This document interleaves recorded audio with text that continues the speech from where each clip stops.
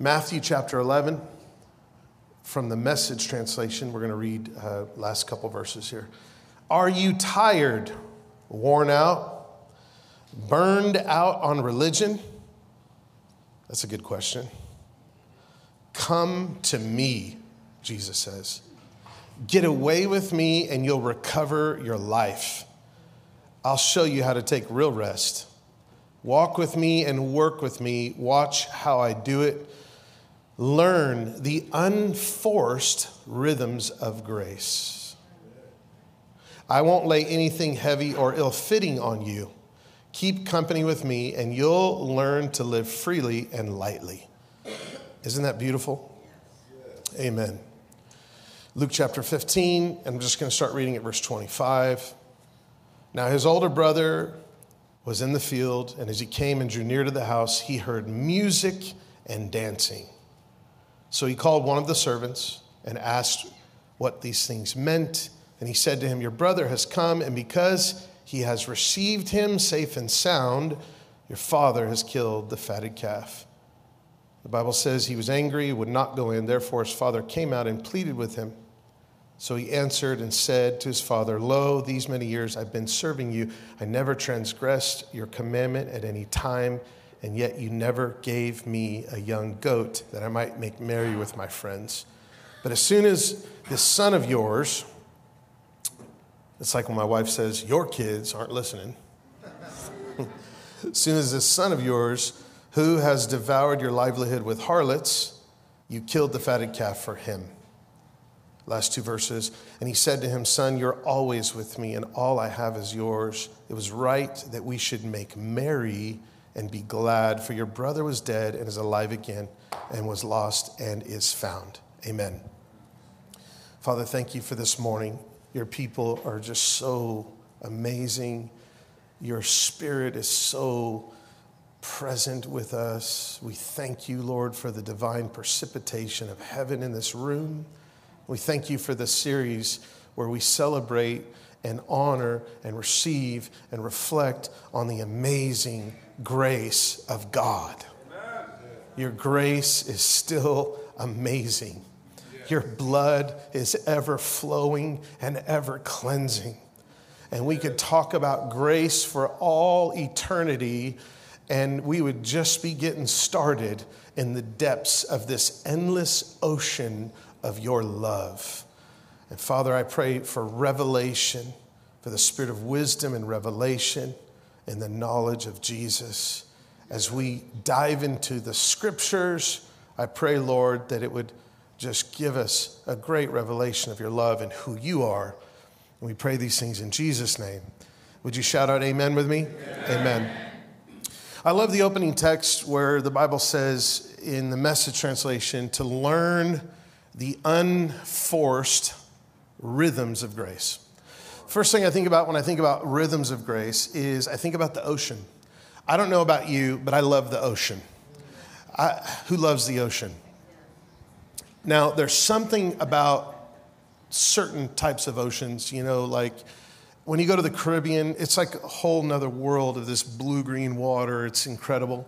The Pacific is a little deeper blue, but the waves crash in really heavy.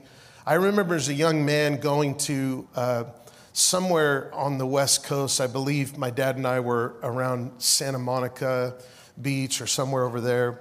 And I just remember the awe-inspiring just the butterflies in my belly just by looking at the ocean.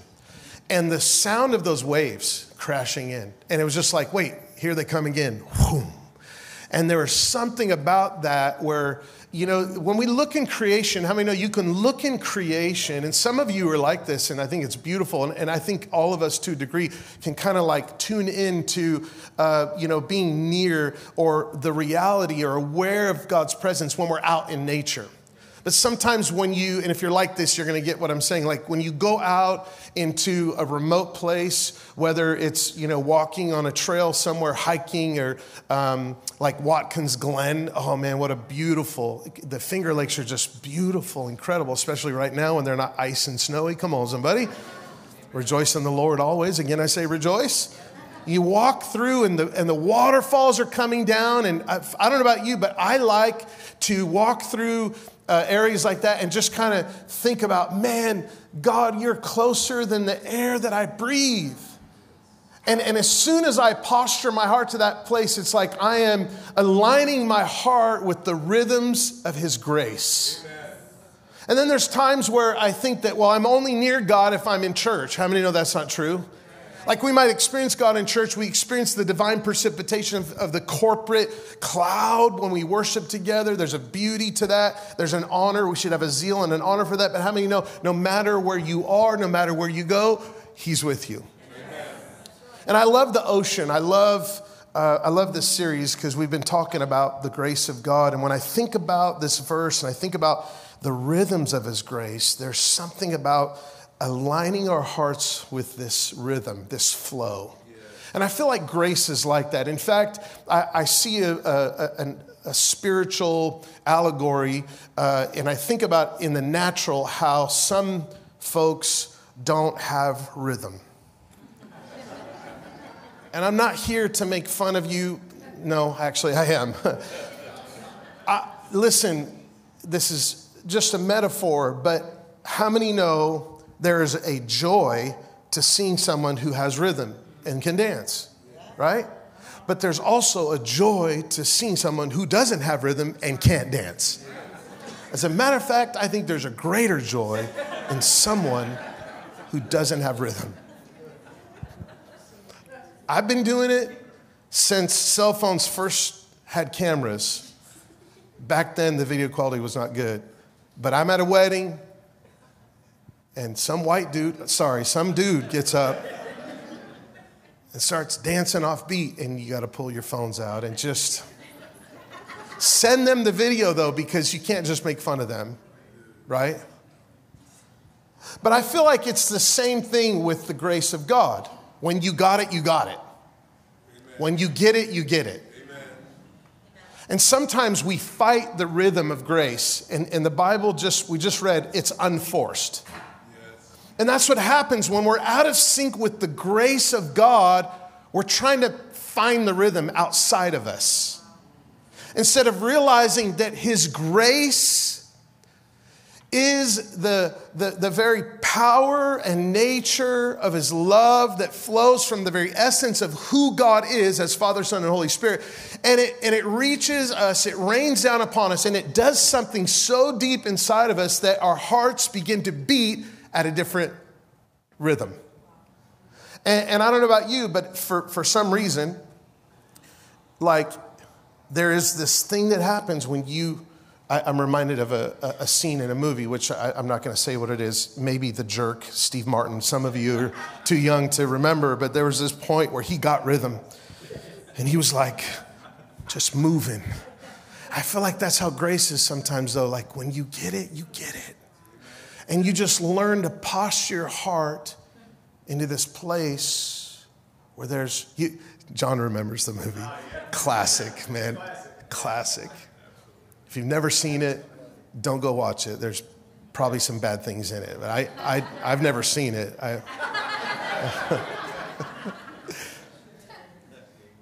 But grace is like a rhythm of the depths of his ocean. Grace is like the beat of a drum. And with every resounding beat, it's the heart of the Father to us saying, I love you. You're my child. I gave everything for you. I poured out my costly love for you. You can hear that rhythm in church the way we love one another. You can hear that rhythm when we weep with those who weep. You can hear that rhythm when we love the broken on the streets and give to the poor. You can hear that rhythm resound when you see a man and a woman who are married in a holy covenant love one another on their anniversary. Come on, somebody. You can see that rhythm the way a father or a mom loves their children. You can see that rhythm the way the church cares for the broken, the orphans, the widows. Come on, somebody. There is a sound. There is a rhythm of the grace of God. And when we yield our hearts to it, bam, when you got it, you got it. Amen. When you got it, you got it. There is something called religious rhythmic disorder. And it's a disease. And it comes from our fallen humanity that's trying so hard to be worthy of love. And the funny thing is we can't, by merit, deserve his love. We've all broken the law. We've all done horrible things. We're all imperfect. But the beautiful thing about grace is that he doesn't look at any of that. The rhythm of his love calls us in to dance with him. When I think about the story of the prodigal son, which, by the way, we're not talking about the son who's in the far country, I want to focus on the older brother just for a moment. I do want to say this, that when we talk about the heart of the Father, the love of God, the grace of God, I think it's so important that we ask God to open our eyes to see the beauty of that love all around us. And I don't mean this in like a secular, humanistic, weird way, but I will say this, a very simple understanding that every human being in the world is made in the image of God. And they're already adopted, and they're already chosen. And our Abba, they have an Abba just like we do. Our Abba is waiting for them to receive his love, his costly love. And I want to say this, that there are times that his love is manifested all around us and we might not see it. I was on the beach in Cancun, and we're just on vacation, family vacation. And I treasure those moments with my family. Sometimes you just need a good vacation. Sometimes you just need the Caribbean Ocean. Come on, somebody. Sometimes you just need an all-inclusive resort where they serve you food. Come on, somebody, on the ocean. And why am I talking like I'm Latino? I'm not, but that's how it feels when I'm there. I'm a part of it. It's like, it's who I am. That's what grace does. It changes your identity. You awaken to who you are. Order some ceviche. So I'm on the beach and enjoying, we're having a great time. And I saw this family, and they looked Middle Eastern. And I think the mom, looked like the mom was wearing a head covering. It could have been a cultural thing. They could have been Muslim. I don't know. But I was watching the interaction between the mom, the dad, and the children. And I saw an expression of Trinitarian love right there. Whether they were saved or not, there was a rhythm of grace happening right there. Like, when I talk about my kids, don't think, oh, here he goes, talking about his kids again. See the heart of the Father manifesting for you. The reason I, at times, will just stop and start praying for one of my kids or somebody else, but it's because the heart of the Father in me is beating for my children. And by the way, I would hope you'd want a pastor that actually loves his wife and kids. I would hope you'd understand that healthy ministry flows out of healthy marriage and family. I was sitting over looking at my son during worship. My heart just, he texts me. He's like, Dad, can I come pray with you guys before service? I'm like, are you kidding me? The love that I have for my kids, man, I can't contain it. My daughter up here leading worship, my spiritual son on the drums, spiritual daughter, Silvana, singing. You brought that, man. Lenny over here, come on, somebody. Christian singing his heart out, like all these. Man, it's like God is so stinking good. And if we yield to the rhythm of his love and grace, we see it all around. I'm looking at my son and I'm like, I could not be more proud of him. And just imagine how the Father feels about us. So capture that, like learn that there's a sound. Don't let it push you away. Let it draw you in, because it's the rhythm of the heart of the Father beating for you and I.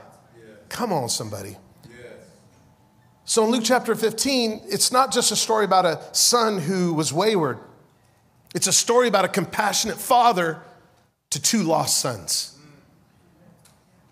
A lot of times we just look at the son who was wayward, and it's so good. There's a lot of rich stuff, but I don't want to talk about the one that demanded his inheritance and took off. I want to talk about the older son, because sometimes we are the wayward son, and sometimes we're the older brother. Sometimes we're the one that hears the sound of music and dancing, and we're angered inside.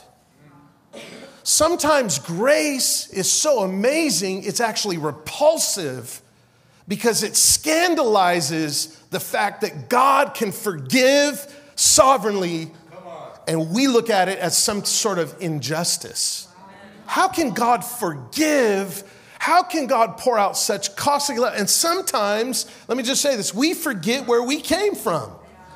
And as the people of God, may we realize that there are broken people out there that they don't need condemnation. They don't need us to push them away more with the wrong sound. They need the sound of love and grace, welcoming them in to a community that will love them for who they are so they can become who they're created to be. Enough of the church looking at humanity saying, you're so jacked up, you're so broken. How about we believe God's amazing grace is for us and for the world around? And there are a lot of wayward sons out there, but there are also a lot of older brothers and sisters that are almost angered by the new sound of music and dancing in the Father's house. And his endless grace is like a rhythm. The word music is actually, the root word is the same word that Jesus mentions in Matthew 18, where he says, if two of you shall agree. It's where we get the word symphony. The older brother heard a symphony and it ticked him off. Why? Because his heart was like a hypocritical saint. His heart wasn't yielded to the rhythm of grace. He heard dancing. Part of that Greek word is where the early church formed the word perichoresis, that describes the dance that the Father, Son, and the Holy Spirit do in their relationship in union and love, the distinctness and the oneness of who God is. Love it. The perichoresis of God. So the older brother, let's just jump into this. I'll point out a few things and then we'll try to land this spaceship. It's not a plane because we're caught up in the third heaven. Okay. When it's like a bad sermon, I'll say plane. But when it's a good one, I'll say spaceship. I'm totally joking, guys. It's just. He heard music and dancing. He heard music and dancing. Man, the costly love that was poured out. It says he called one of his servants and asked, what is going on here? Verse 27, he said to him, your brother has come, and because he has received him safe and sound, your father has killed the fatted calf. In the Greek, the term safe and sound can be paralleled in the Septuagint, which is the Bible that Jesus read, which was the Bible written in Greek. And the parallel word for that is not safe and sound, it's shalom. What the scripture's saying here in the text is that they are rejoicing because the Father received the wayward son in shalom. In other words, the rejoicing, the fatted calf, was about the love that the Father had displayed on his younger son. It was about honoring the Father, not just receiving the Son. But when we are in a disposition unyielded to the rhythm of grace, we see everything about us and them and us, and I'm out here and they're in there. Hello? Hello, somebody. It's always an us and them thing, and it's always like he has more than I do, and I don't have enough, and why does he get the favor and I don't? You know, we never talk about the older brother, but the older brother is usually the one that goes to church. The older brother sits on the front row right here and worships. That's where I sit. Like, I've got to make sure that my heart, even though I'm in the house, that I'm not living lost like a wayward servant. Now look at, he goes on, man, this is incredible. Because he, the Father, has received him in peace, your father killed the fatted calf, which, by the way, is a type of Jesus. Verse 28, but he was angry and would not go in. Can I just tell you, let's never be that guy or that gal. When there's a sound that is distinct and we're not sure about it, let's hear the heartbeat of the Father in it and come into the house. Come into the house. Come into the loving care of the Father. Now, in this moment, contextually, it says that he answered and said to his father, lo, these many years I've been serving you. I never transgressed your commandment any time, yet you never gave me a young goat that I might make merry with my friends. He actually excludes himself from the family by mentioning with my friends. And he also disqualifies himself by calling himself a slave or servant when he's a son. We can be living in the house and still have an orphan mindset. We can be living in the far country and not know the love that the Father has for us. Yes. Both the son, the younger son and the older son, needed costly love to find themselves truly repenting and aligning their hearts with the rhythm of the love of the Father. See, the repentance that happened in the far country for the younger son, where he came to his senses, that's the repentance under the law. Most of us only know that repentance. Oh, this is so good, man. Most of us repent in our own strength and ability, trying to get right with God. It's not going to last very long.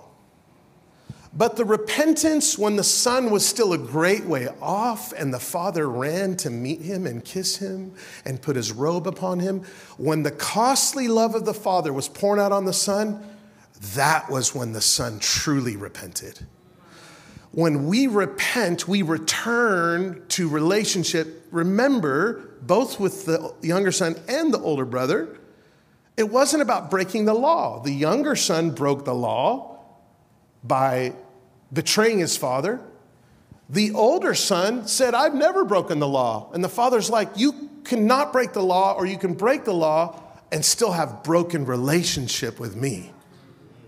Come on, somebody. So rich. Why did he get angry? Why did he still have a servant mindset? Why did he exclude himself from what actually belonged to him? Then he goes out, he says, this son of yours. Again, we say that like, you know, why didn't he say my brother? Why didn't he say my brother? This son of yours. Let me push them out of my heart from actually being family. This isn't a hard word. This is a word to help us align with the rhythms of his grace. And then he goes on. I don't want to spend too much time here, but look, he says, as soon as the son of yours came home, who has devoured your livelihood with harlots, you killed the fatted calf for him. Now, this is a strong accusation. And in this text, in the story, Jesus never said he did that. He said prodigal living. So now the son, the older brother's accusing him, which, by the way, in this context, in the Near East, even to this day, those are not just fighting words. Those are like killing words. If you're going to accuse someone of something, whether they did it or not, you better have proof. But if they didn't do it and you're accusing them, they literally could kill one another over it. Now, this was a radical disgrace for the older brother to be angry and not go in the midst of the celebration of honoring the costly love poured out upon the younger son. The whole community's there to honor the father. They didn't like the son. The son disrespected the father. But now the older brother's disrespecting the father just like the younger brother did. And again, it's not about breaking the law. It's about broken relationship. And grace aligns us back into union and relationship with God.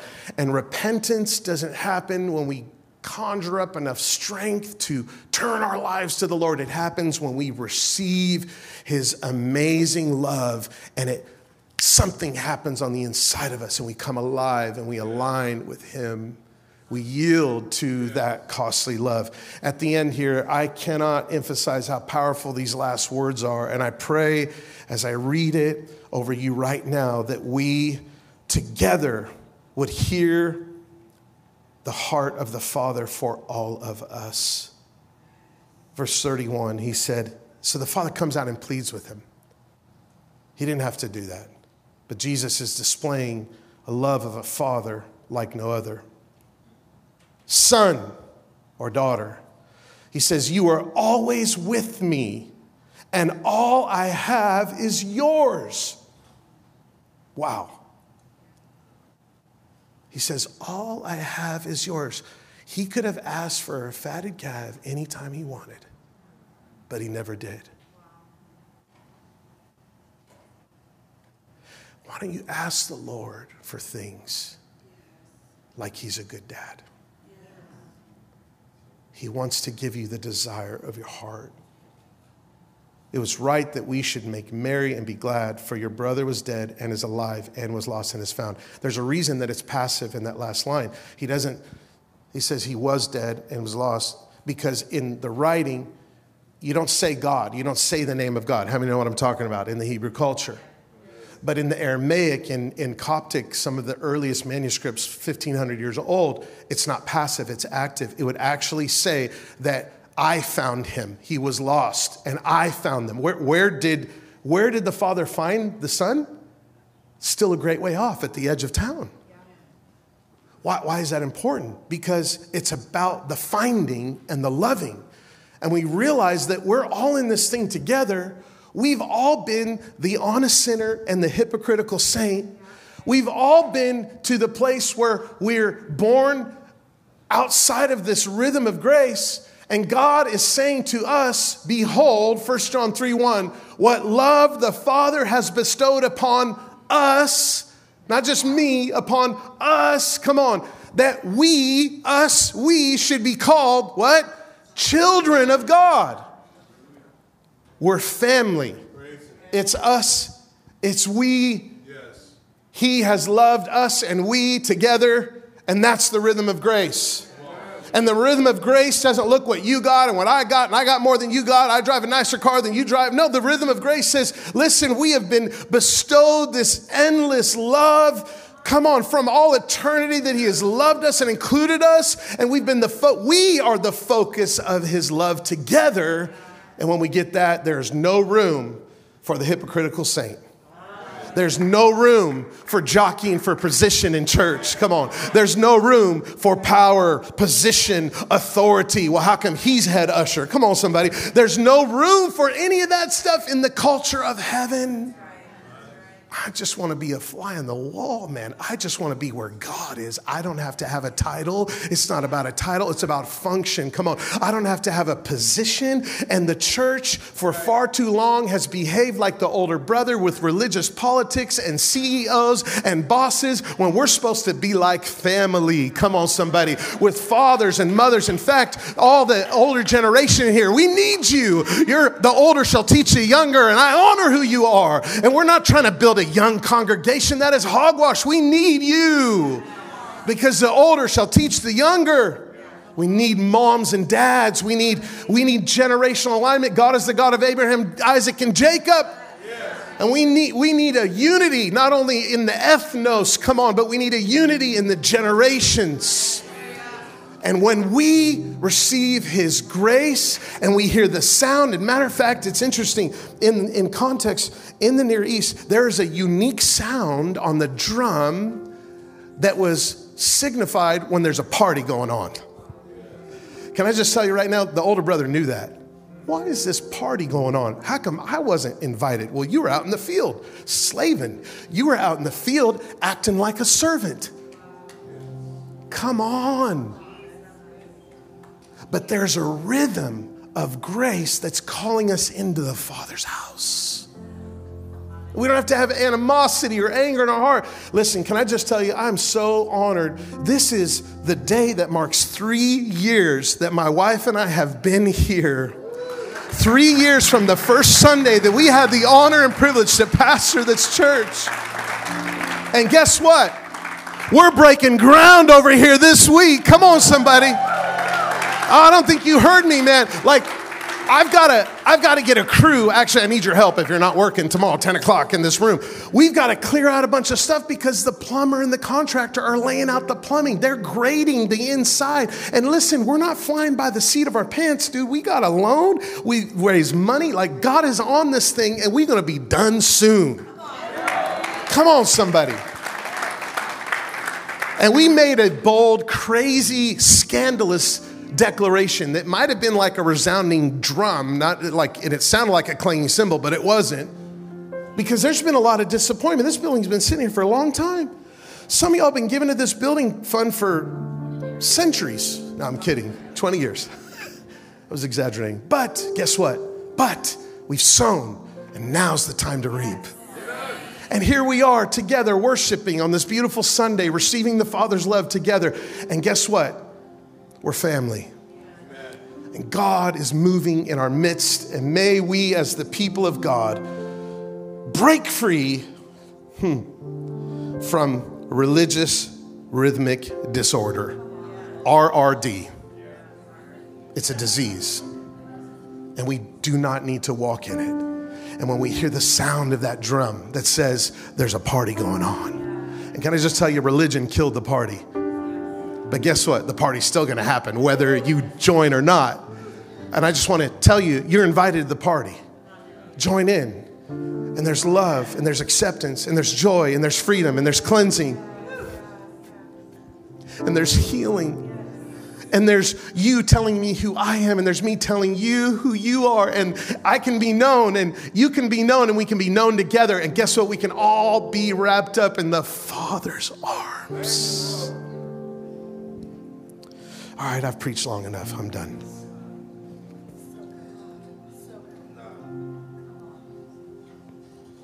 Father, help us to yield our hearts to your love.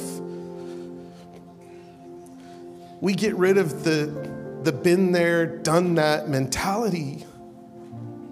We're crossing the Jordan, and you commanded the children of Israel, you'll know because you've never been there. You'll know where to go because you've never been there before. That sounds like a contradiction.